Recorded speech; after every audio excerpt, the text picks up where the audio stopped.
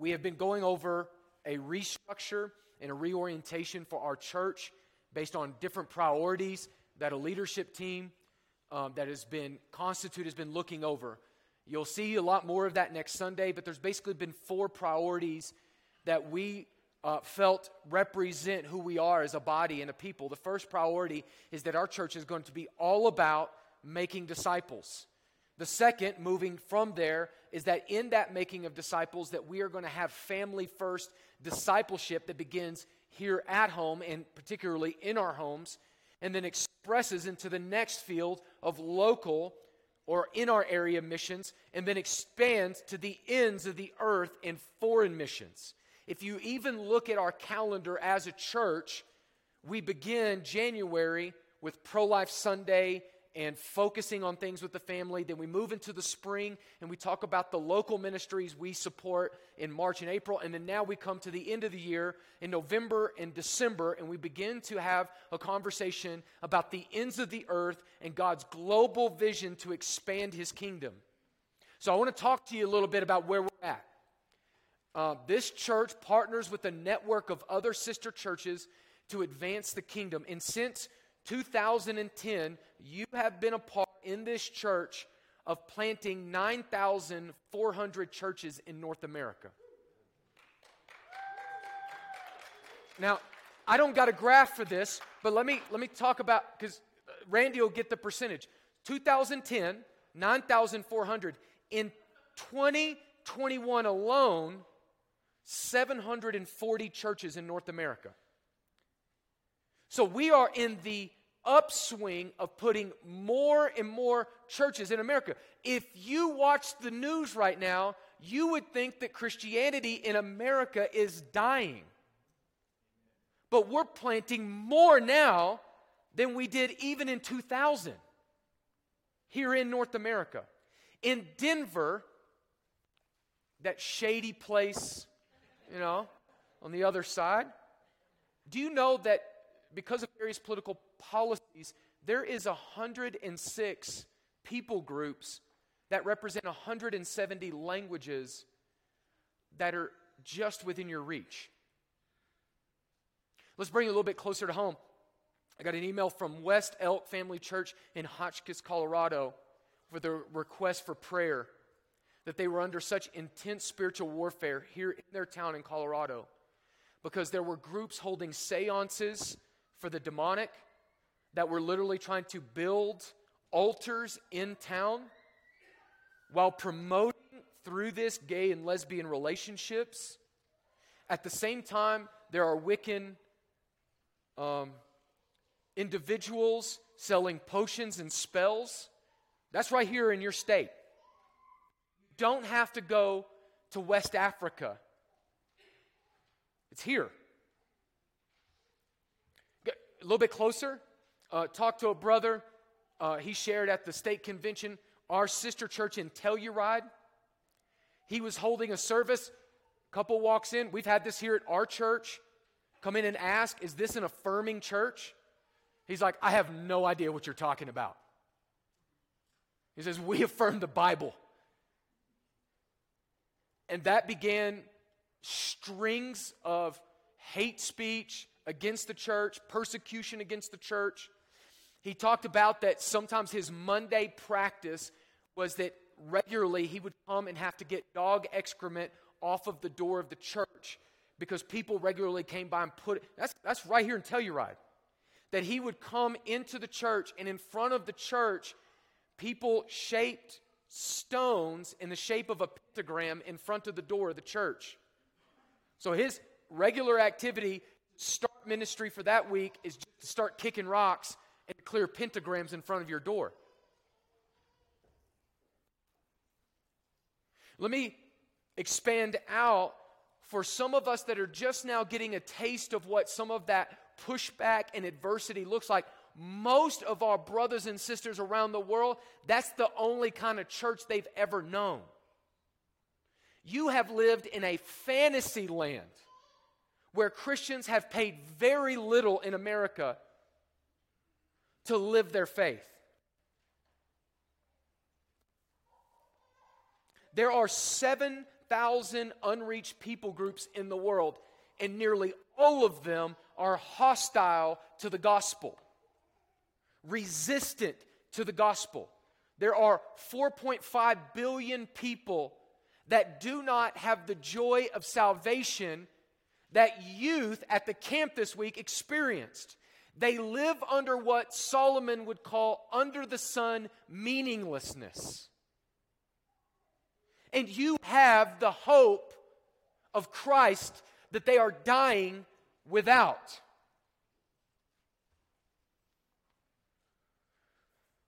Our IMB partnership, by the grace of God and network with other churches, has resulted in our engagement with this vast lostness.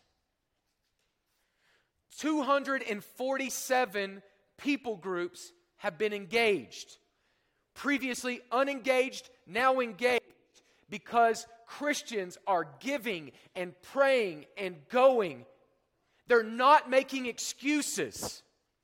And now there are people today that are gathering in their tongue with their tribe and their people, worshiping Jesus, singing very similarly, God is so good, because somebody didn't stay in churches like this. Come on, they went. 769,494 people around the world heard the gospel. 86,000 plus were baptized. Around the world, we have planted over 18,380 churches. 127,000 pastors trained. 144,000 plus have become new believers. You're Jehovah's Witness, we've already reached all your numbers. Here's the question that every missions month demands of us. Are we going to take what the Bible is going to call us forth into seriously? Are we going to take every tongue, tribe, and nation seriously?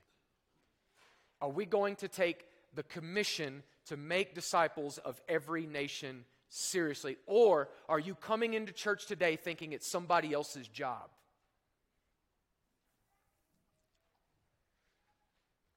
We live, church, in a battleground, not a playground.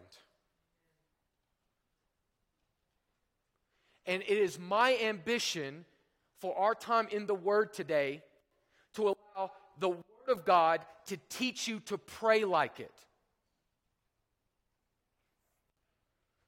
The missional zeal of any church is proportional to their prayer life, not their education. The missional zeal of any church is proportional to their prayer life, not their bank accounts. Every missional failure in the world is a failure to pray. I don't care if it's Telluride or Timbuktu.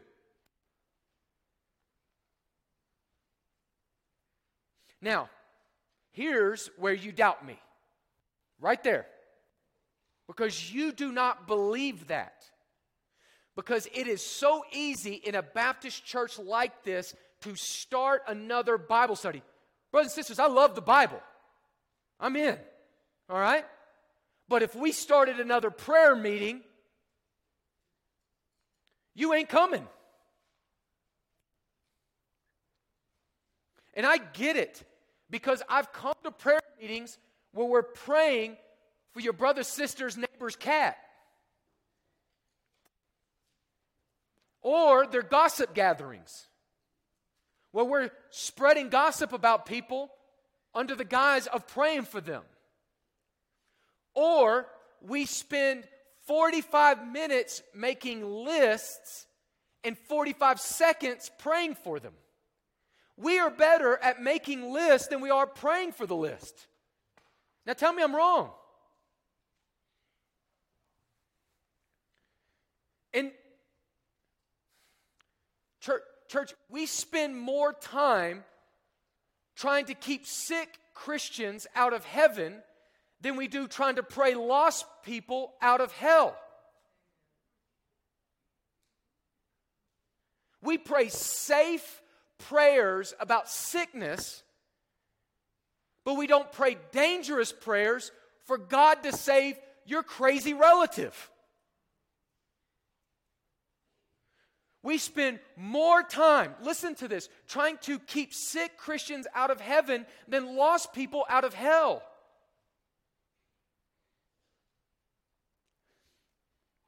We have, and tell me I'm wrong, impotent, unbiblical, unattended prayer meetings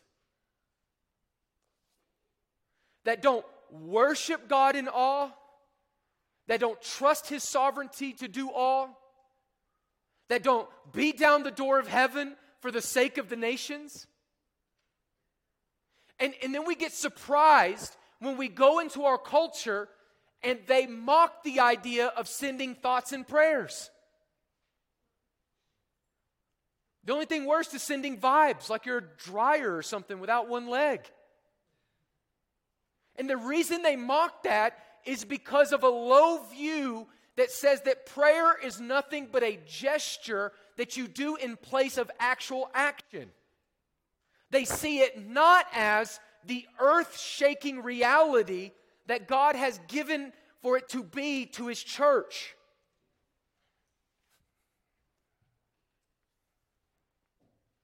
That brings us to Acts 4.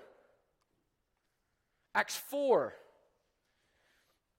And Acts 4, which was read earlier, is the longest prayer in the book of Acts. It has language similar to Pentecost in that they are going to be filled with the Spirit. Notice, it's people filled with the Spirit, not the room. The room shakes, but it's the people with the Holy Spirit. See, we want to pray, God, fill this room with the Holy Spirit because I want the feelies, but we ain't wanting God to fill us with the Holy Spirit that we might go out and shake some rooms. So whatever Pentecost is, the one thing that we know from this text is that it's not unique and it's not isolated. What can happen at Pentecost and what can happen here is meant to be educated into us to be repeated. The primitive church here shows us how the early church prayed. And I'm going to tell you something really incredible about this passage that I don't have time to get into. And that is, if you look at Matthew chapter 6 and you look at Luke chapter 11, they literally follow the pattern that Jesus laid out for them in the Lord's Prayer. It's unbelievable. If you will look at this passage, it talks about the sovereign, glorious name of God. They're going to revere it. We just went through Halloween, Hallows Eve, which comes right before All Saints' Day, All Holy Ones' Day.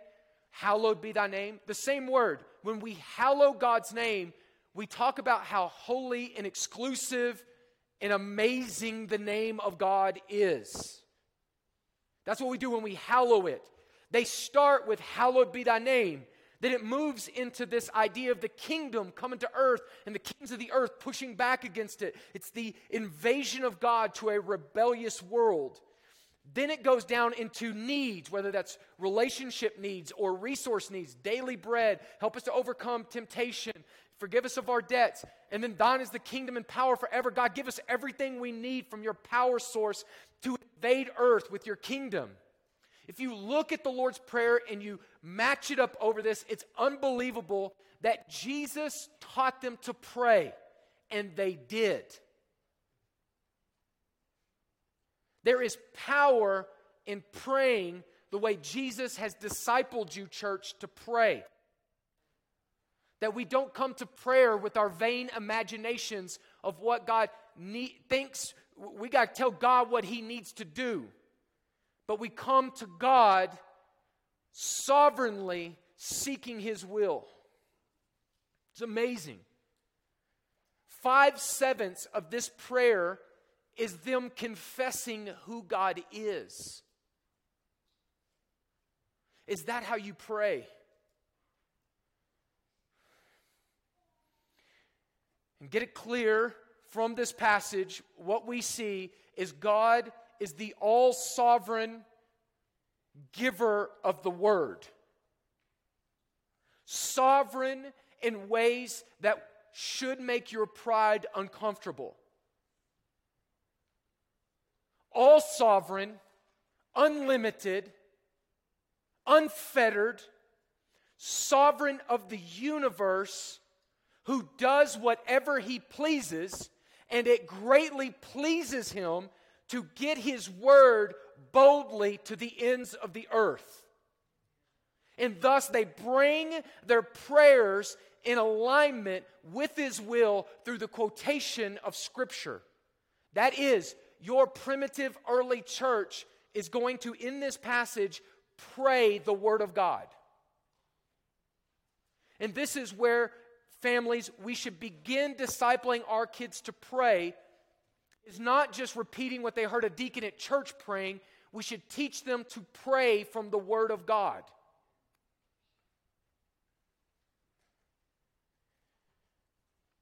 Because in the Word of God, we meet the sovereign giver of the Word. Prayer is not so much about getting what you want. Prayer is about getting who you want.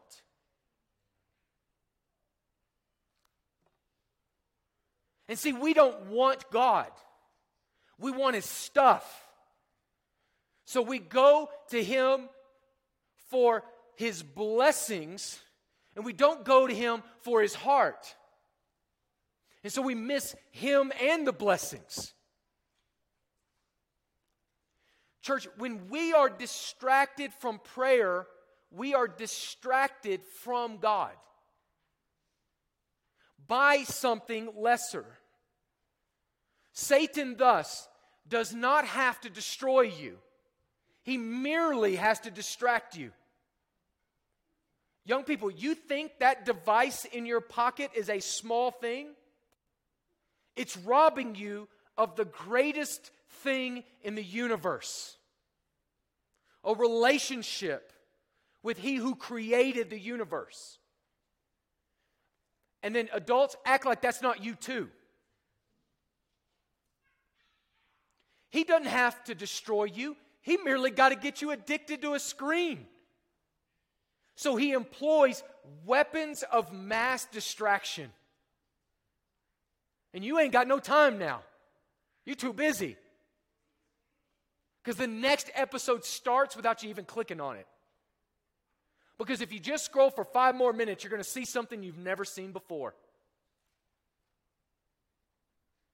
And what we're doing is we are junk fooding our soul, which is only satisfied in God. Social media, if nothing else, will show in the last day that our prayerlessness is not a result of a lack of time.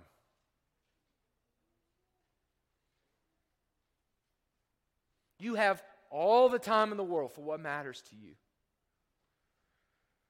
So, in this passage, starts in verse 23, it says, and when they were released. So push pause. In the previous parts of the chapter and beyond, what we know is that they were out preaching the gospel.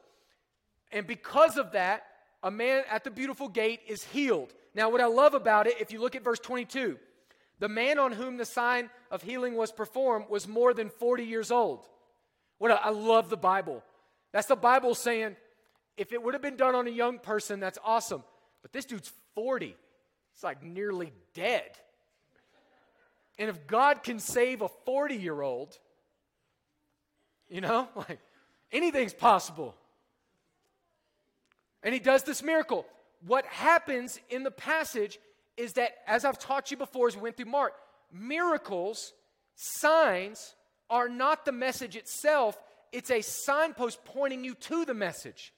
So what Peter does is he goes and grabs the signpost of the miracle of God's healing of this cat, and he grabs the sign and he turns it into a billboard so that it is explicitly clear that this healing is not Benny Hinn about some faith or about money or about even the person that's healed. This miracle is all about Jesus. He grabs the sign and makes it a billboard. Like the dancing pizza guy who has the sign and spins it, and you can't look away. He wants to draw all of your attention, not to him, not the one healed, draw all your attention to Jesus. The result of this, church, is persecution, which the scripture says all those who seek to live godly in Christ Jesus will be persecuted. That's the promise. You're not trying to memorize and quote to yourself, but it's fact. You live for God, it will cost you. Period. No exceptions. Christians above homosexual groups, Christians above Jews, above Muslims, above any group in the world are by and large, by far the most persecuted group in the world. 360 million Christians live under what sociologists call significant persecution. That is more Christians in the world than there are nearly people in America.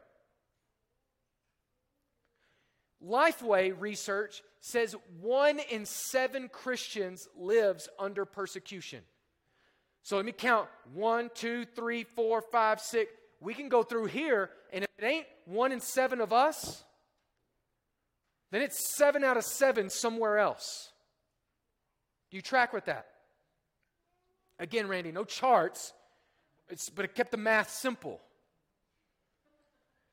Thousands on thousands of your brothers and sisters will die for Jesus this year, just like they did tens of thousands last year, just like they did the year before that, just like they did the year before that. It is normative, this adversity. When he preaches, they push back. So what is the context of their prayers that we're looking at? The context is they are being told to stop. They are being silenced, snuffed. There are people trying to control them, trying to limit them, trying to oppose them, trying to shackle them. Here's the end of it. They are trying to get Christians to quit. Doesn't matter how, just quit. Their response, when they were released, verse 23, they went to their friends.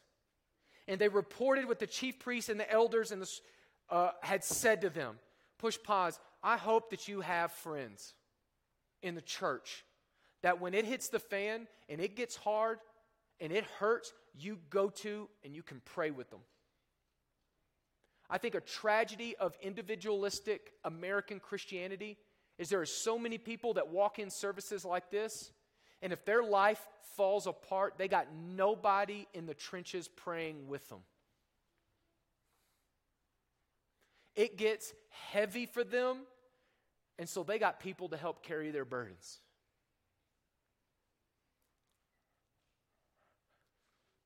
Went to their friends, and when they heard it, they got the report of what is happening with missions around the world. They lifted their voices together to God. Voices together. There is unity in the church. There is agreement. This is why Satan, of all the things that he does to the church, attempts to divide it. That we might not stand in agreement praying. What did they do? Their response to people trying to throw a wet blanket on their missional activity, their response was to petition God in prayer. Was to petition God in prayer. Let's be honest, is that your first gut response when people push back against you? I heard this story from Biola University about petitions. Petitions are powerful. in the fall of 1963. I was not there. All right? But it was a challenging time for our country, as I've heard. The fall of 1963, the country was reeling because a beloved president, I guess depends on what team you're on, was assassinated. And it shocked the conscience of the American public. And so, as the nation was reeling and trying to find itself, there was a girl on the East Coast who called into her local radio station and said, I have heard this band from overseas, and I want you to play it. The DJ, this is back in the day where it's like you didn't choose your own music. Somebody in the station somewhere controlled what you listened to, all right? So context for you young bucks. You turned on the TV, you watched what they put there for you, okay? My kids have no concept of this now, right? There's a call, and the DJ's like, I've never heard of that band. We're not doing it. Next day, girl picks up the phone, calls the DJ. I want you to play this song by this foreign band. The DJ's like, I don't know who that is. She goes through her whole same spiel, hangs up. Next day, calls, gives her spiel, pleads her case. DJ, no. Next day, next week, every day, next month, every day, calling. Finally, the DJ, annoyed by the persistence of this young lady, calls a friend of his to find out who this 4-person boy band. See, boy bands are not new. You just thought the 90s happened. Boy bands are not new. Who this 4-person boy band from England was. And the song, I Want to Hold Your Hand. He takes the record, plays it, and cultural anthropologists would say this is a part of what would be called the British invasion. There would be a follow-up of Stones and Monkees and other one-name bands because of a petition. Because of somebody that refused to stop, that kept pleading day after day after day. See, church, there's power in relentless petitioning of God. Jesus taught us, pray and don't lose heart. And he would even go on to talk about the story of a judge and a widow, and that the widow, because injustice, just beat down. And even though the judge was a wicked man, the widow every day was bothering him.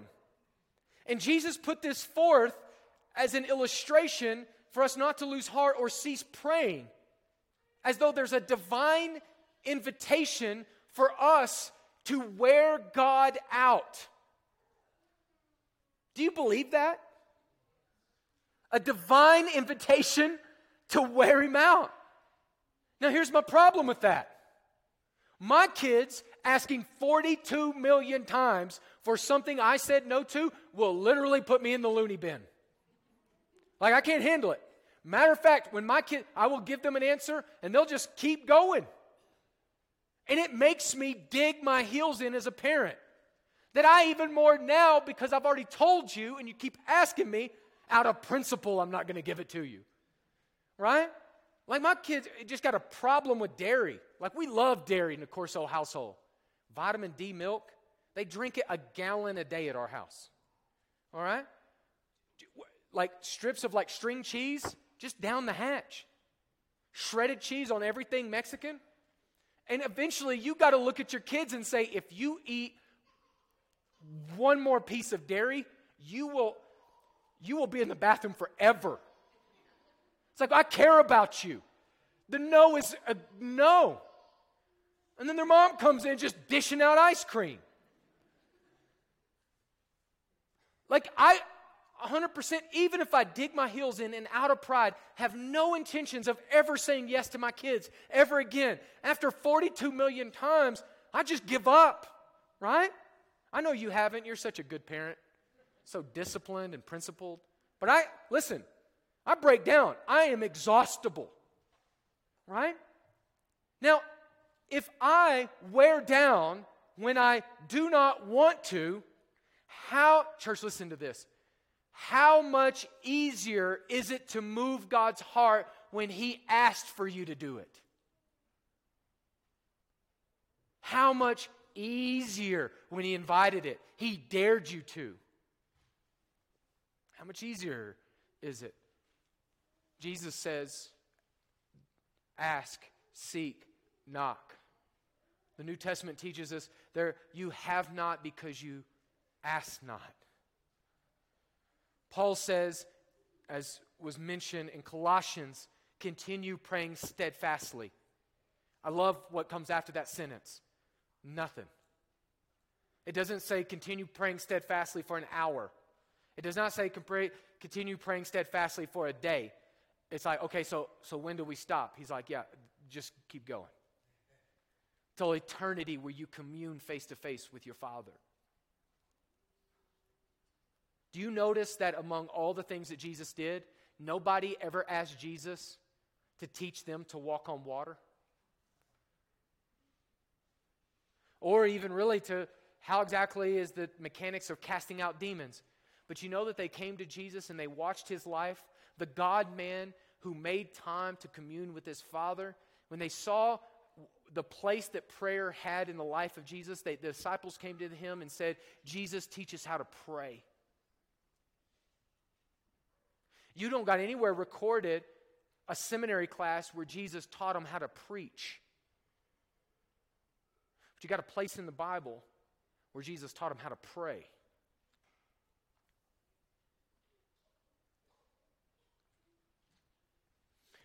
Verse 24, and look back first. When they heard it, they lifted up their voices together to God and said, Sovereign Lord.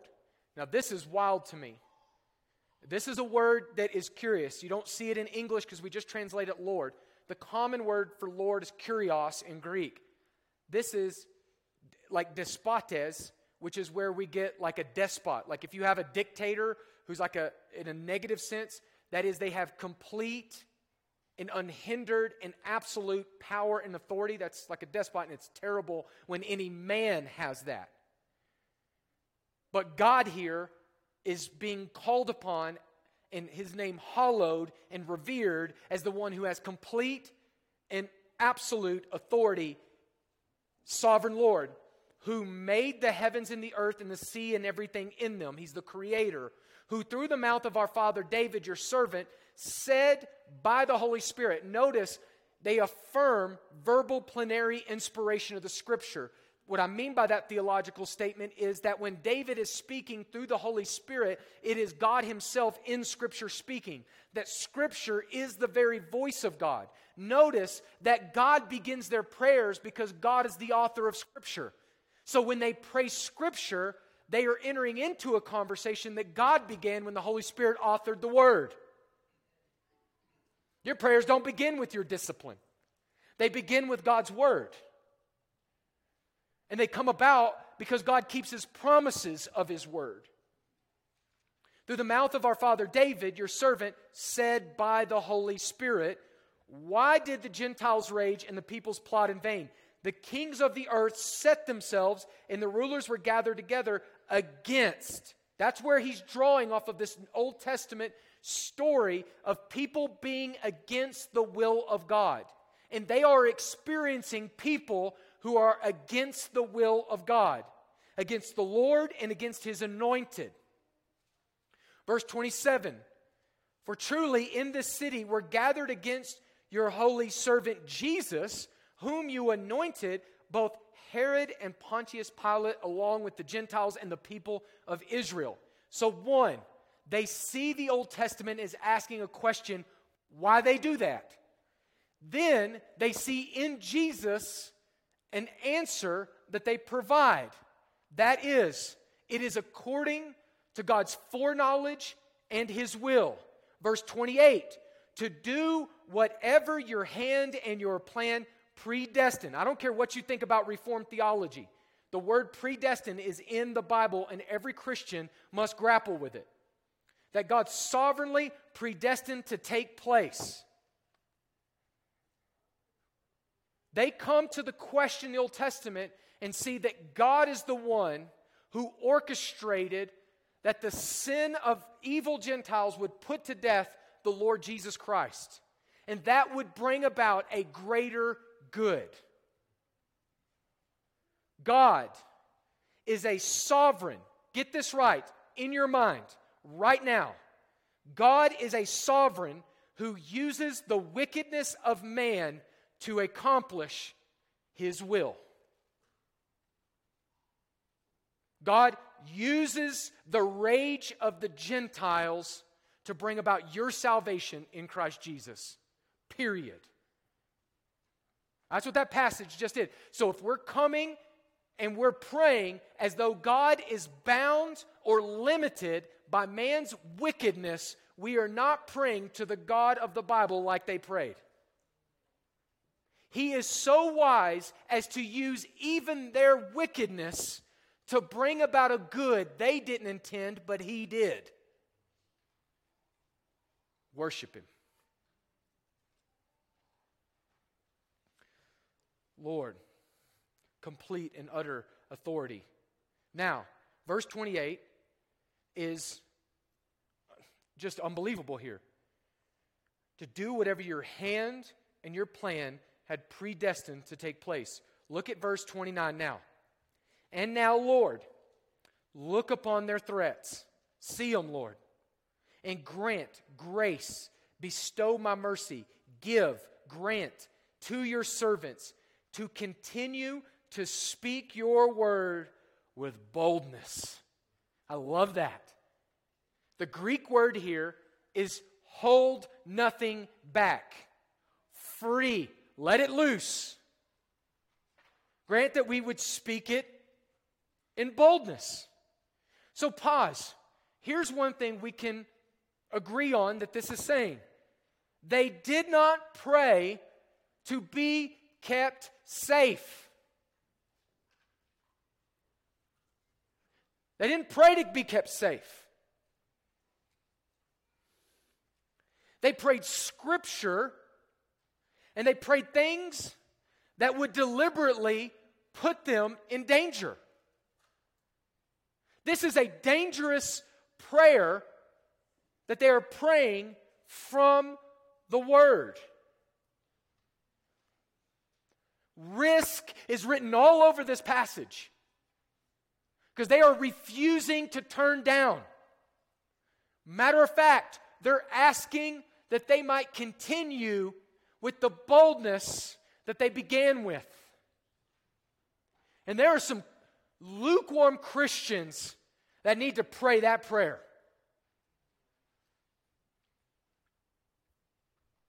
They prayed things that would deliberately mean they were going to be in unsafe areas. And that's what happens when you pray the Bible. But your salvation is eternally secure. What can man do to you?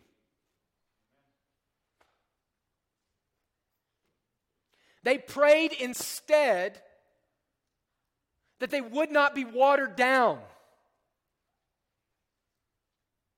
I want to be bold. I want to be passionate. I want to be all in. I don't want to hold back from my neighbors. Why? Because your neighbors know when you're saying something that you're embarrassed about, when you're reluctant, when you're afraid, when you're ashamed at work. They know. It smells off. That you can, with great exuberance, go to a Broncos game in the middle of winter and paint your body and scream in fandom, but when it comes to talking about Jesus, you whisper, if you speak at all. It just smells off. They prayed for boldness, that they could tell it all. So, I know there's people in here that I've had conversations with that you've wrestled with what is your calling in life. Maybe this is one thing we can kind of distill out of this passage. Go where praying the Bible takes you. When you open your Bible and you pray your Bible, wherever those prayers take you, go.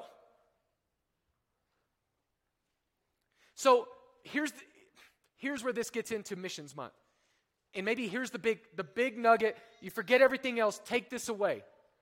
What's happening in this passage is the same adversity that would be used by the enemy to silence our prayers is the same adversity God intends to use to deepen them and to further His mission.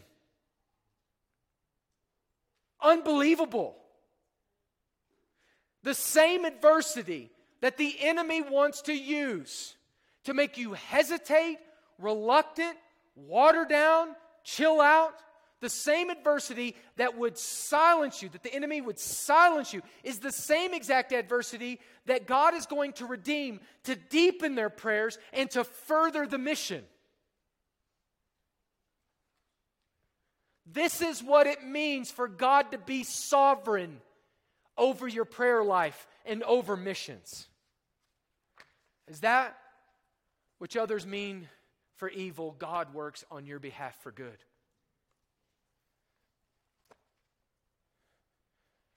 You want to act like I haven't been living in that verse right there? It feels like I, preparing for this sermon, have thought nothing I have preached to you in my 5 years here is more important than what I'm telling you right now. Nothing. When I did my review as an elder here like last spring, and they had a really good question of what do you feel like in your tenure here is your greatest failure? And I, without a doubt, I feel this in my bones, that I feel like my greatest failure here has been to lead this church to be prayerful above all.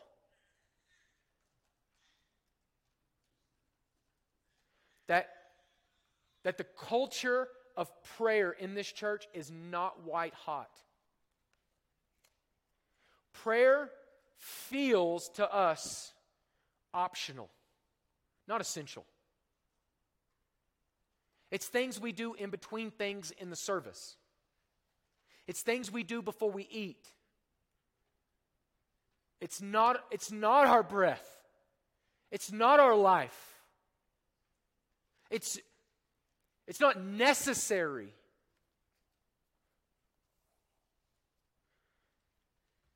It's not that we don't have good strategies. It's not that there's not good Bible studies and preaching. There's not that there's not good other things.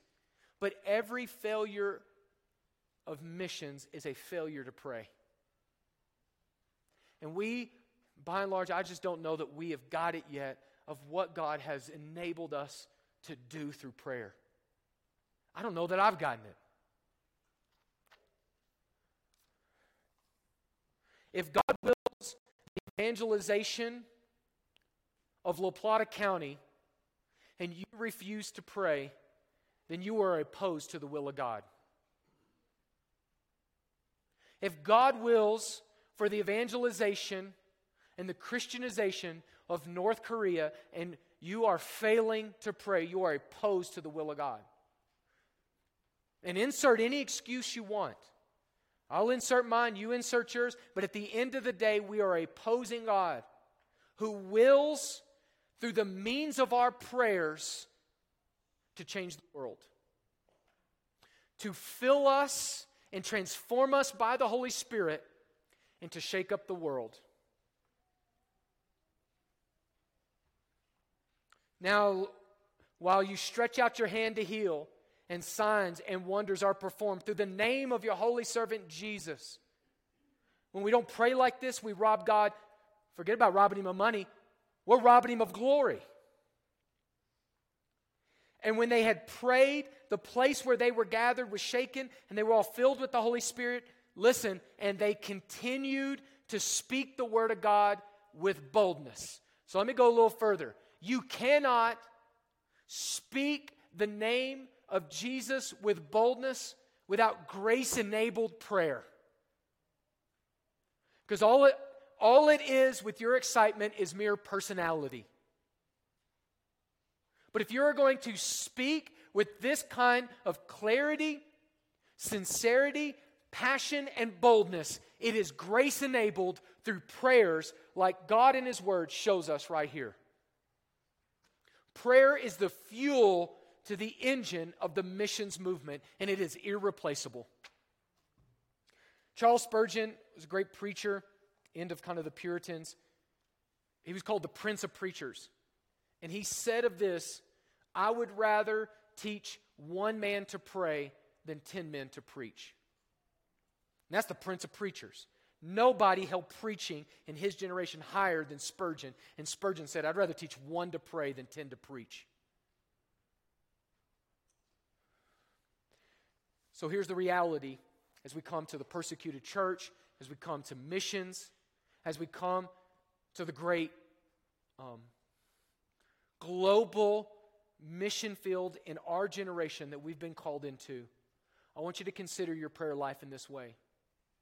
If God answered every single one of your prayers right now with yes, and the next one with yes, and the next one with yes, and the next one with yes, would the world change, or would just your world? Would North Korea change? Would lostness in Nepal change? Or would you just have a few more comforts? That might actually alienate you further from God, if you got them. If God answered your next dozen prayers automatically with yes, would the world change, or would just your world change? Would others experience Christ, or would you alone be affected?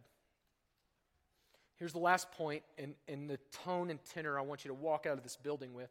I want you to walk out of this building not guilt-ridden. Because if I came and drive-by guilted you about prayer life, which I could guilt my own self, guilt's going to run out of juice. It doesn't work. I'm not talking about... The point of this sermon is not that you walk out the door and say, yeah, I should pray more. If that's your mentality, you've missed it. That's not what I'm talking about. If you walk out the door saying, I should pray more, you've missed it. The point is joy, excitement, and power. That's at your feet. It's accessible in the morning. It's accessible at 2 a.m. It's accessible at lunch. You can drive your car and tap into it. I'm talking joy here. I'm talking power in your life. Power found nowhere else. So if you don't grab a hold of this passage and let this passage grab a hold of you in such a way that you feel as though you're a kid at Christmas that can't wait to play with a new toy you've been given, you've missed it. If you don't feel like a man who just got a new set of golf clubs and you can't wait to get out on the course and see what they do. A woman with a new dress that you can't wait to put on. If you don't feel like a Colorado person with a new Subaru to put 300,000 miles on and brag about. If you don't feel like a doctor who just found the cure for cancer and can't wait to get it to the nations. If you don't feel like a soldier who just received a weapon that can turn the tide of the war. If you don't feel, walk out of here thinking about prayer like a grandkid that has a date on the calendar with Papa to go fishing and spend time. You've missed it.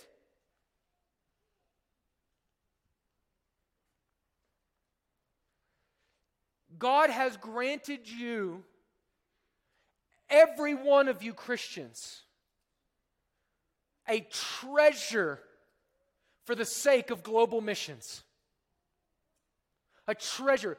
There is no excuse that every one of us is not engaged with missions. Because we can pray. I'm going to pray for you, and then we're going to take communion. I want you to bow your heads. There's maybe one here that doesn't know Jesus, and if that's you, you do not have access to the Father through the name of Jesus because your sins remain. And Christ has come to remove your sins that you might have a relationship with God. And I'd invite you to call upon the name of Jesus and be saved. If you'd love to talk about that, I'd love to catch you after the service. There are some people here God is calling into His mission fields. To labor in prayer for the sake of the nations. There's some people here, I believe in this service that God has called you to go have a conversation you've been avoiding like the plague. And there might be somebody here that God is calling to leave this church for the sake of planting churches among unreached people groups. So I'm going to pray now, and I'm going to pray that whatever God has led you to do here, chief among it is to repent of our sin and our distractions and our prayerlessness.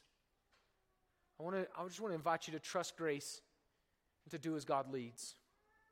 Dear Heavenly Father, hallowed be thy name, thy kingdom come, and thy will be done on earth as it is in heaven. Right here as it is in heaven. In each of my brothers and sisters' hearts as it is in heaven. May they rightly align themselves with your perfect will. Your plan in your hand is laid out for them, a calling over their lives that is inescapable.